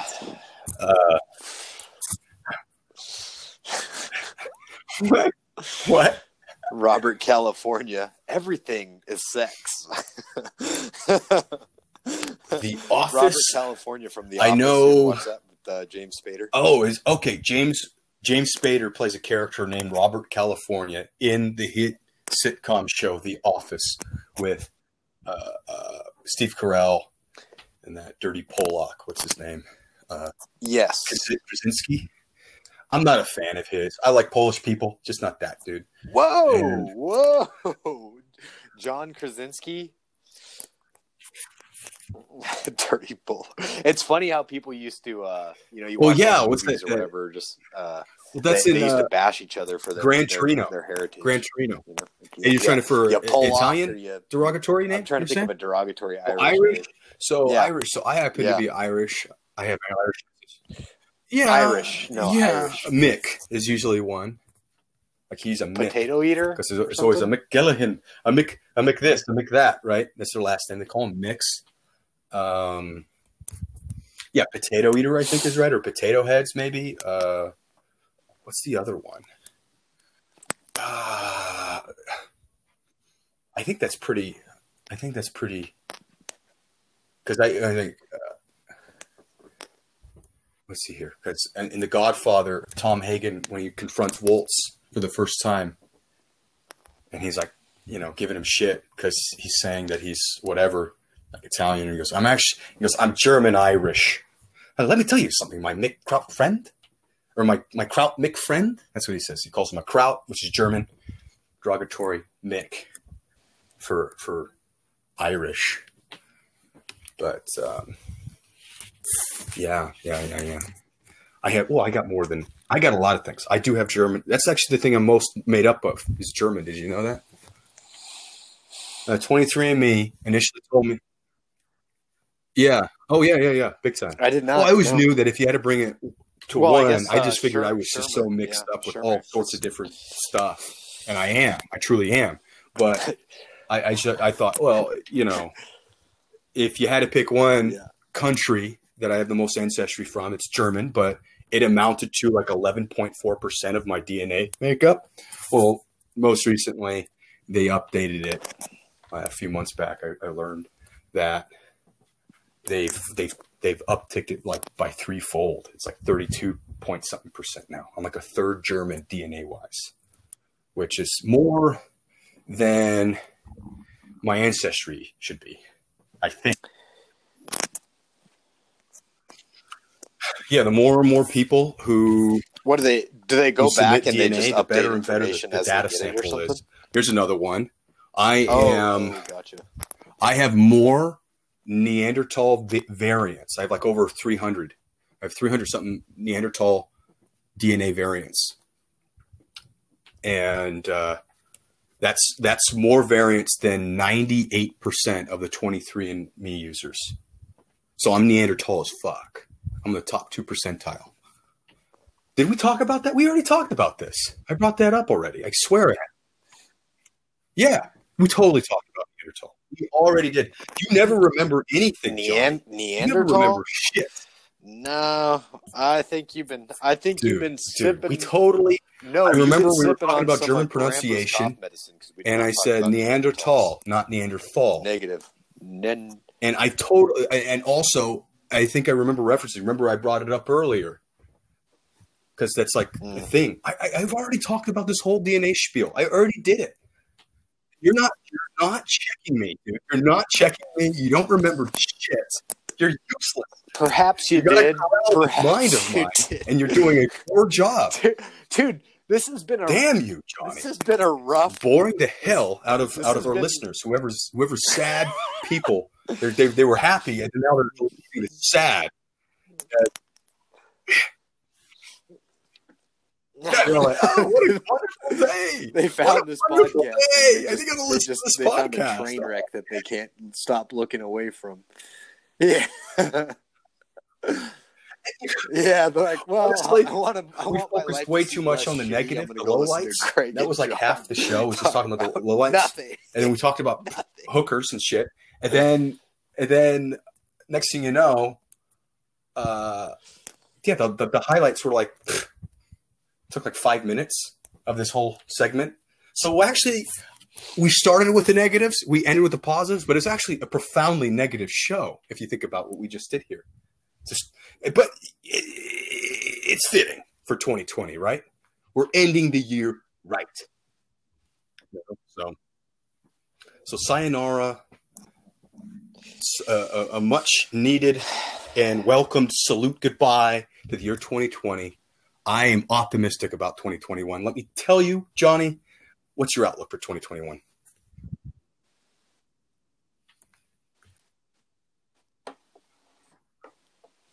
My outlook for 2021? It could definitely go worse. People think it can't get any worse. It can't get it worse. It totally make it worse than 2020. Don't let anybody think. The people are like, oh, it could totally get worse. So don't get all arrogant about it, okay? It could totally get worse. You got to keep your eye on this shit. But natural optimist, I think 2021 is going to be a great year. A lot of room to swing up. Go ahead. I do too, and it's because I'm not. I used to be like that. I used to be like that, Johnny. I've transformed myself. I've turned myself into an optimist because it's a happier life. No, happiness. Yeah.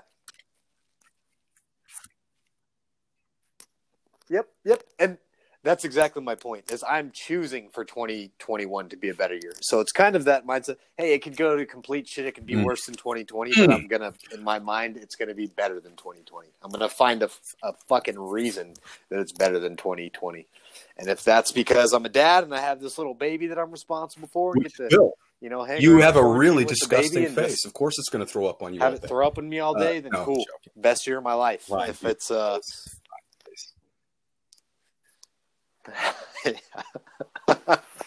yeah, you see it as your home. That's why my parents dropped me off at the fire station, and also probably why I like fire stations. Yeah, that's why you like to call. That's why you like to call every firefighter you run into, "Daddy." Face only a mother could love, and my mom didn't love it. Hey, I'm talking about you, not me. You. Dude, what you do in your own time is your business. If it's With moral anybody, and it's you ethical, call every. You just No, call it sounds like you as a dude you just do. walking up to strangers that are like public servants, especially the more attractive angle for being like a firefighter, and you just call, "Hey, Daddy, what's going on? How you doing today?" Daddy, you know, funny. That's ridiculous. Oh. Any gay men out there listening, they need to do that. That'd be great. That'd be hilarious. You start doing it. Well, maybe perhaps exclusively attractive men but they have to be strangers. They have to be guys you've never met before, and that'd be hilarious. But yeah. So my outlook, 2021, I think it's going to be a better year. Of course, again, I want to reiterate, it can get worse. Believe me, you don't think it can get way worse. Okay. 2019 was like the greatest year in human history for in human existence. It's just ridiculously opulent, privileged time for humanity was 2019. So we have a lot further down to go if we want, and we'll be careful and watch it. And so yeah, 2021, I'm optimistic.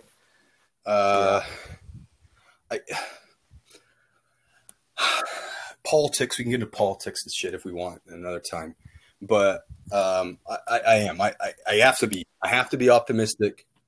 I'm moving forward. Do I think this pandemic thing, an issue, is going to be as long as we still are counting the amount hospitalized and the body count and all that stuff, it'll be an issue. When we stop counting, it'll stop being an issue, is my guess. But you can't be like the next day everybody stops talking about it and like, what happened to the pandemic? And nobody's wearing masks. It'll be gradual. And hopefully by the spring, summer, this won't be a thing very much at all. You'll probably still see people in the service industry and shops and stuff still wearing masks, but nobody is required to wear masks anymore, is the hope. And when you start seeing the doctors, the CDC, and reporters and the news saying the numbers are going down, it really seems like we're out of it. And the vaccine worked, right? The vaccines. And so I do think the restrictions, we're going to start getting more and more back to normal life, and that's good.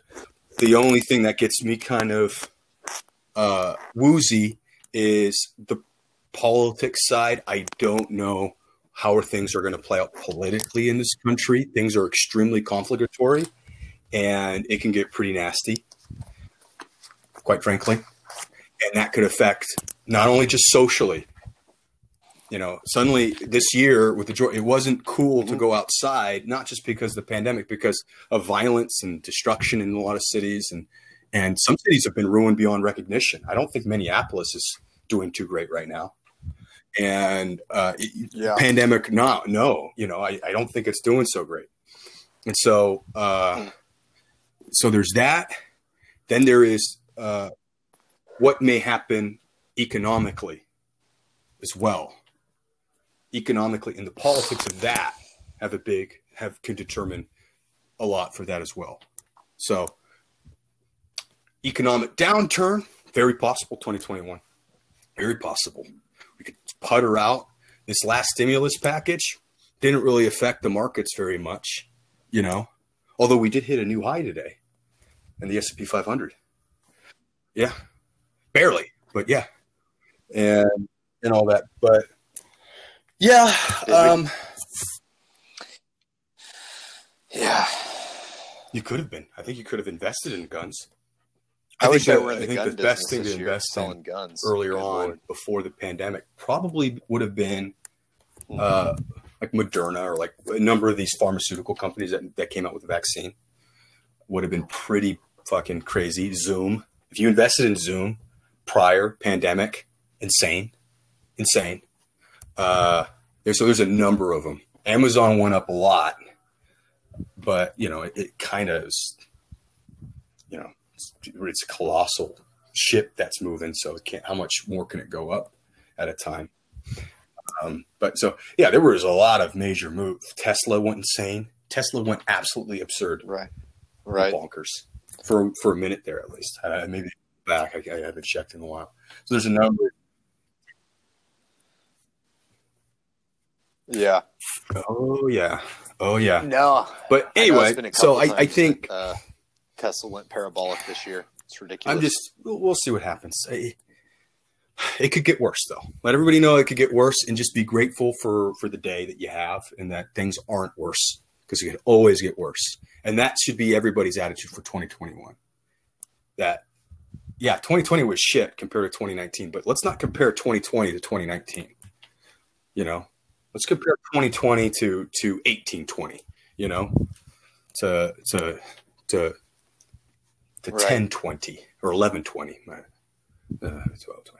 I'm trying to think of a particularly bad year that had the last two digits 20. It doesn't matter. Any of those periods, you know, we got a pretty good thing here. You know, you're allowed to stay home, get your government check while you watch Netflix and eat Cheetos. You know, come on. So yeah, be a little cheery, be a little, and there's opportunity all around us. Opportunity to meet people, to engage in something, an activity or something new you've never done before, never thought of, to invent things. And so think outside the box, baby. Huh? Go ahead. Oh yeah. I wonder how many people. Oh, I certainly hope so. Yeah, I wonder how many people. Hope so. That idea of, found some kind of work from this home gave an opportunity to many people this year to, yeah, as we were starving the poor from across the world, the millions and millions of poor people that have died this year because of our shutdowns and these people staying home. Hopefully something good came over it, other than a bowl full of Cheetos and Netflix watching. Hopefully, yeah, somebody found a new inspiration, a new passion, and maybe they were miserable for getting into that hamster wheel and the rat race, the busy bee in their car, going to the same job, feeling nothing, becoming nihilistic nearly. And now they found a new purpose and something that excited them. Hopefully that's happened enough, and we're going to get a heavily exciting, innovative 2021 over that, over the contemplative few who turned this lemon into lemonade. So aside from that, I wish you, my friend, and everyone a happy new year. And sayonara 2020. Goodbye. Goodbye. You're basic. Yeah. So, huh? Bye. Yeah. Happy. Well, no, I was just going to say Happy New Year's to you as well. And I feel like there's more that I want to catch up on next time we chat, kind of back to Christmas and some other stuff we haven't talked about. And possibly more, I want to ask you more about your thoughts on real estate as an investment and just more on real estate in general, or, you know, becoming a realtor, a lifestyle realtor, shit like that. Because I don't know anything about it. I've always been curious. No, some people. Yeah, we can delve deeper into real estate if you'd like. Yeah, for sure. I'm curious about what Christmas questions you want to talk about. Yeah, I guess we could go over the gifts stuff. I'm genuinely curious on any gifts? Other people.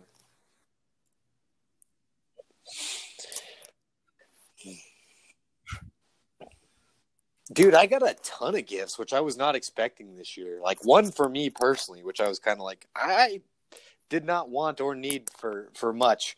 But we got a bunch of baby stuff too, which I was really stoked on. And oddly enough, I was so stoked to get baby presents, which I never thought I'd hear myself say. But yeah, let's talk about that. Let's chat. I got to skedaddle through. I got to get going with my. I got to go. I got to run to a couple houses and get some coat of paint on the wall, done. And then I might have to go get more of said paint. I got to start my, potty, but yeah. Yeah, we're doing that. Sell some houses, you fucking snake. Yeah, Christmas. Get out of here. Yeah, that sounds cool. Well, yeah, my highlight Christmas, real quick, was just a cheese grater, man. I got a cool cheese grater. That's about it. So I asked for one thing. Listen to this. I asked for one thing this Christmas. One thing. Because my mom's Dude, like, what do you want awesome. for Christmas? So you can make me. I don't like Christmas. I don't ask for anything. I don't want anything. It's okay. Do you want to get me something? Get me something. I don't really care. And then I thought, I'd be like, actually, you know what I'd like? A pizza stone. I would like a pizza stone. I used to have a pizza stone. I think my grandmother got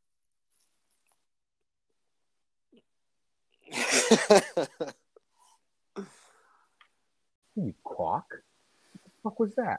I was wondering if you were coming back. It cuts us off at a certain time. I'm a horrible host, and I forgot about that. And I didn't realize we were talking that long. I got back to my shit I had to do.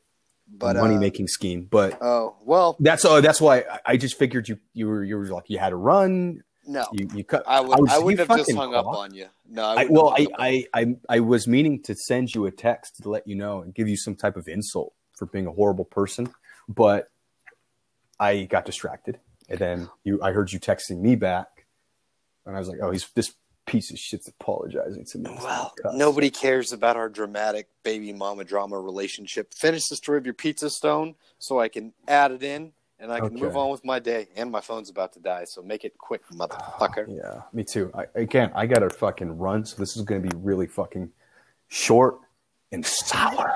Just because it's a sour story, baby. Just fucking spill it. It is so sour, it's going to make you feel sick. No, I don't know where my mom was like, oh my gosh, what do you want for Christmas? You wanted a pizza stone. It's 3 weeks from Christmas. Yeah, eventually I'm like, you want a pizza stone? And I'm thinking, this is a perfect gift. And it's not just for me. It's the gift that keeps on giving. It's a community gift, right? Everybody can enjoy my pizzas. Yeah. And so I think that's perfect. In my pizza game, I'm becoming a legitimate pizzaiolo. I got to tell you right now, my game is getting real good with this shit. But so here I am. Christmas comes. And there came a point when I realized I wasn't getting a pizza stone. It was the first time in my middle-class upbringing life that I asked for something that wasn't flat out rejected. Like I never asked for something ridiculous. So I was never like, no, sorry. There's never that. But it's the first time I asked for something and I didn't get it. And I laughed. I thought it was hilarious. It's actually the gift in itself was being rejected and being made to feel not important or loved. And it's keeping me honest. It's like, oh shit. I can't just be all taking it for granted, So, but that was it. My highlight gift was probably a cheese grater, if I can recollect. And there was a nice gift from a certain friend. Got me a glass, like a tumbler glass for whiskey scotches that is molded in a little bevel, little inlet thing to hold my cigars while I smoke, so I can drink and smoke and hold a cigar in it. Very cool. So it's molded in the glass. Yeah, so I can hold it inside of the glass. Yeah. So that was kind of cool. And she got it monogrammed for me too. I was like, whoa. Very cool. So that was pretty cool. But why do you think they shut down the pizza stone? I don't want to. Why? My mother told me that it was too late, apparently. She asks me, and then I tell her, and then she's like, oh, it was too late. I'm like, what? My recollection was she asked me, and then I told her after thinking about it for a few minutes. I was like, actually, you know what? I could use a pizza stone. But I think her story is I came up with it a week later. I amended. You know what? I was thinking about it. I want a pizza stone. That's what would be perfect. If you're going to get me something, get me a pizza stone. And in that case, that's her story. That's her story. That she already went shopping for me. She already bought me a cheese grater, and it was too late for me. And then my grandmother, I don't know. She just didn't want to do it. She got me an assortment of sausages that I'm excited to eat, I guess. Different types of sausages. I don't know, bratwurst, Italian. I don't know. I guess, So that's fun. So that's it. Wow. That's it. That was my Christmas. My nephews, my second brother's kids had an absolutely insane Christmas. Insane. Like insane, John. The amount of toys and the shit they got is insane. Yeah, Just overboard. Gluttony. Way too much. Toys. Yeah. They're fucking rotten. They're never coming back after this Christmas. They're done, They're Well, ruined. let's chat about that next time. That'd be a good topic. Sure. Good. Yeah. Disgusting I'm sure that'll little get everybody American kids running and their back to toys. our follow-up podcasts. Yeah. That's the one right there. Good thinking, Lincoln. Yeah, I'm sure. Well, I'm sorry you didn't get a Pizza Stone, man, and I'll keep that in mind next time I come visit you because I like your pizzas. I liked them before, so I can't imagine what they are now. If they're Did you have them? in fact, Did better. you have them back when I was in Orangevale? Yeah. Then yeah. I had the Pizza Stone back then. Yeah. That's the difference, baby, right there. But I do make pizzas differently. It's the same ingredient dough-wise, but the process of making the dough and the kneading and the proofing and all that stuff and the time stuff, it makes all the difference. That's what I learned, baby. So Yeah, and I got 2 words for you. I'm sorry to cut you off, Greg, but rabbit hole. rabbit hole. You like holes of rabbits? You fucking sick bestiality. We're going freak. down a rabbit hole. You like fucking holes schmuck. of rabbits? I've got to You go. rabbit hole lover? I've got to Okay. go. Pervert. Happy New All right, Year's, see you. man. Happy New Year.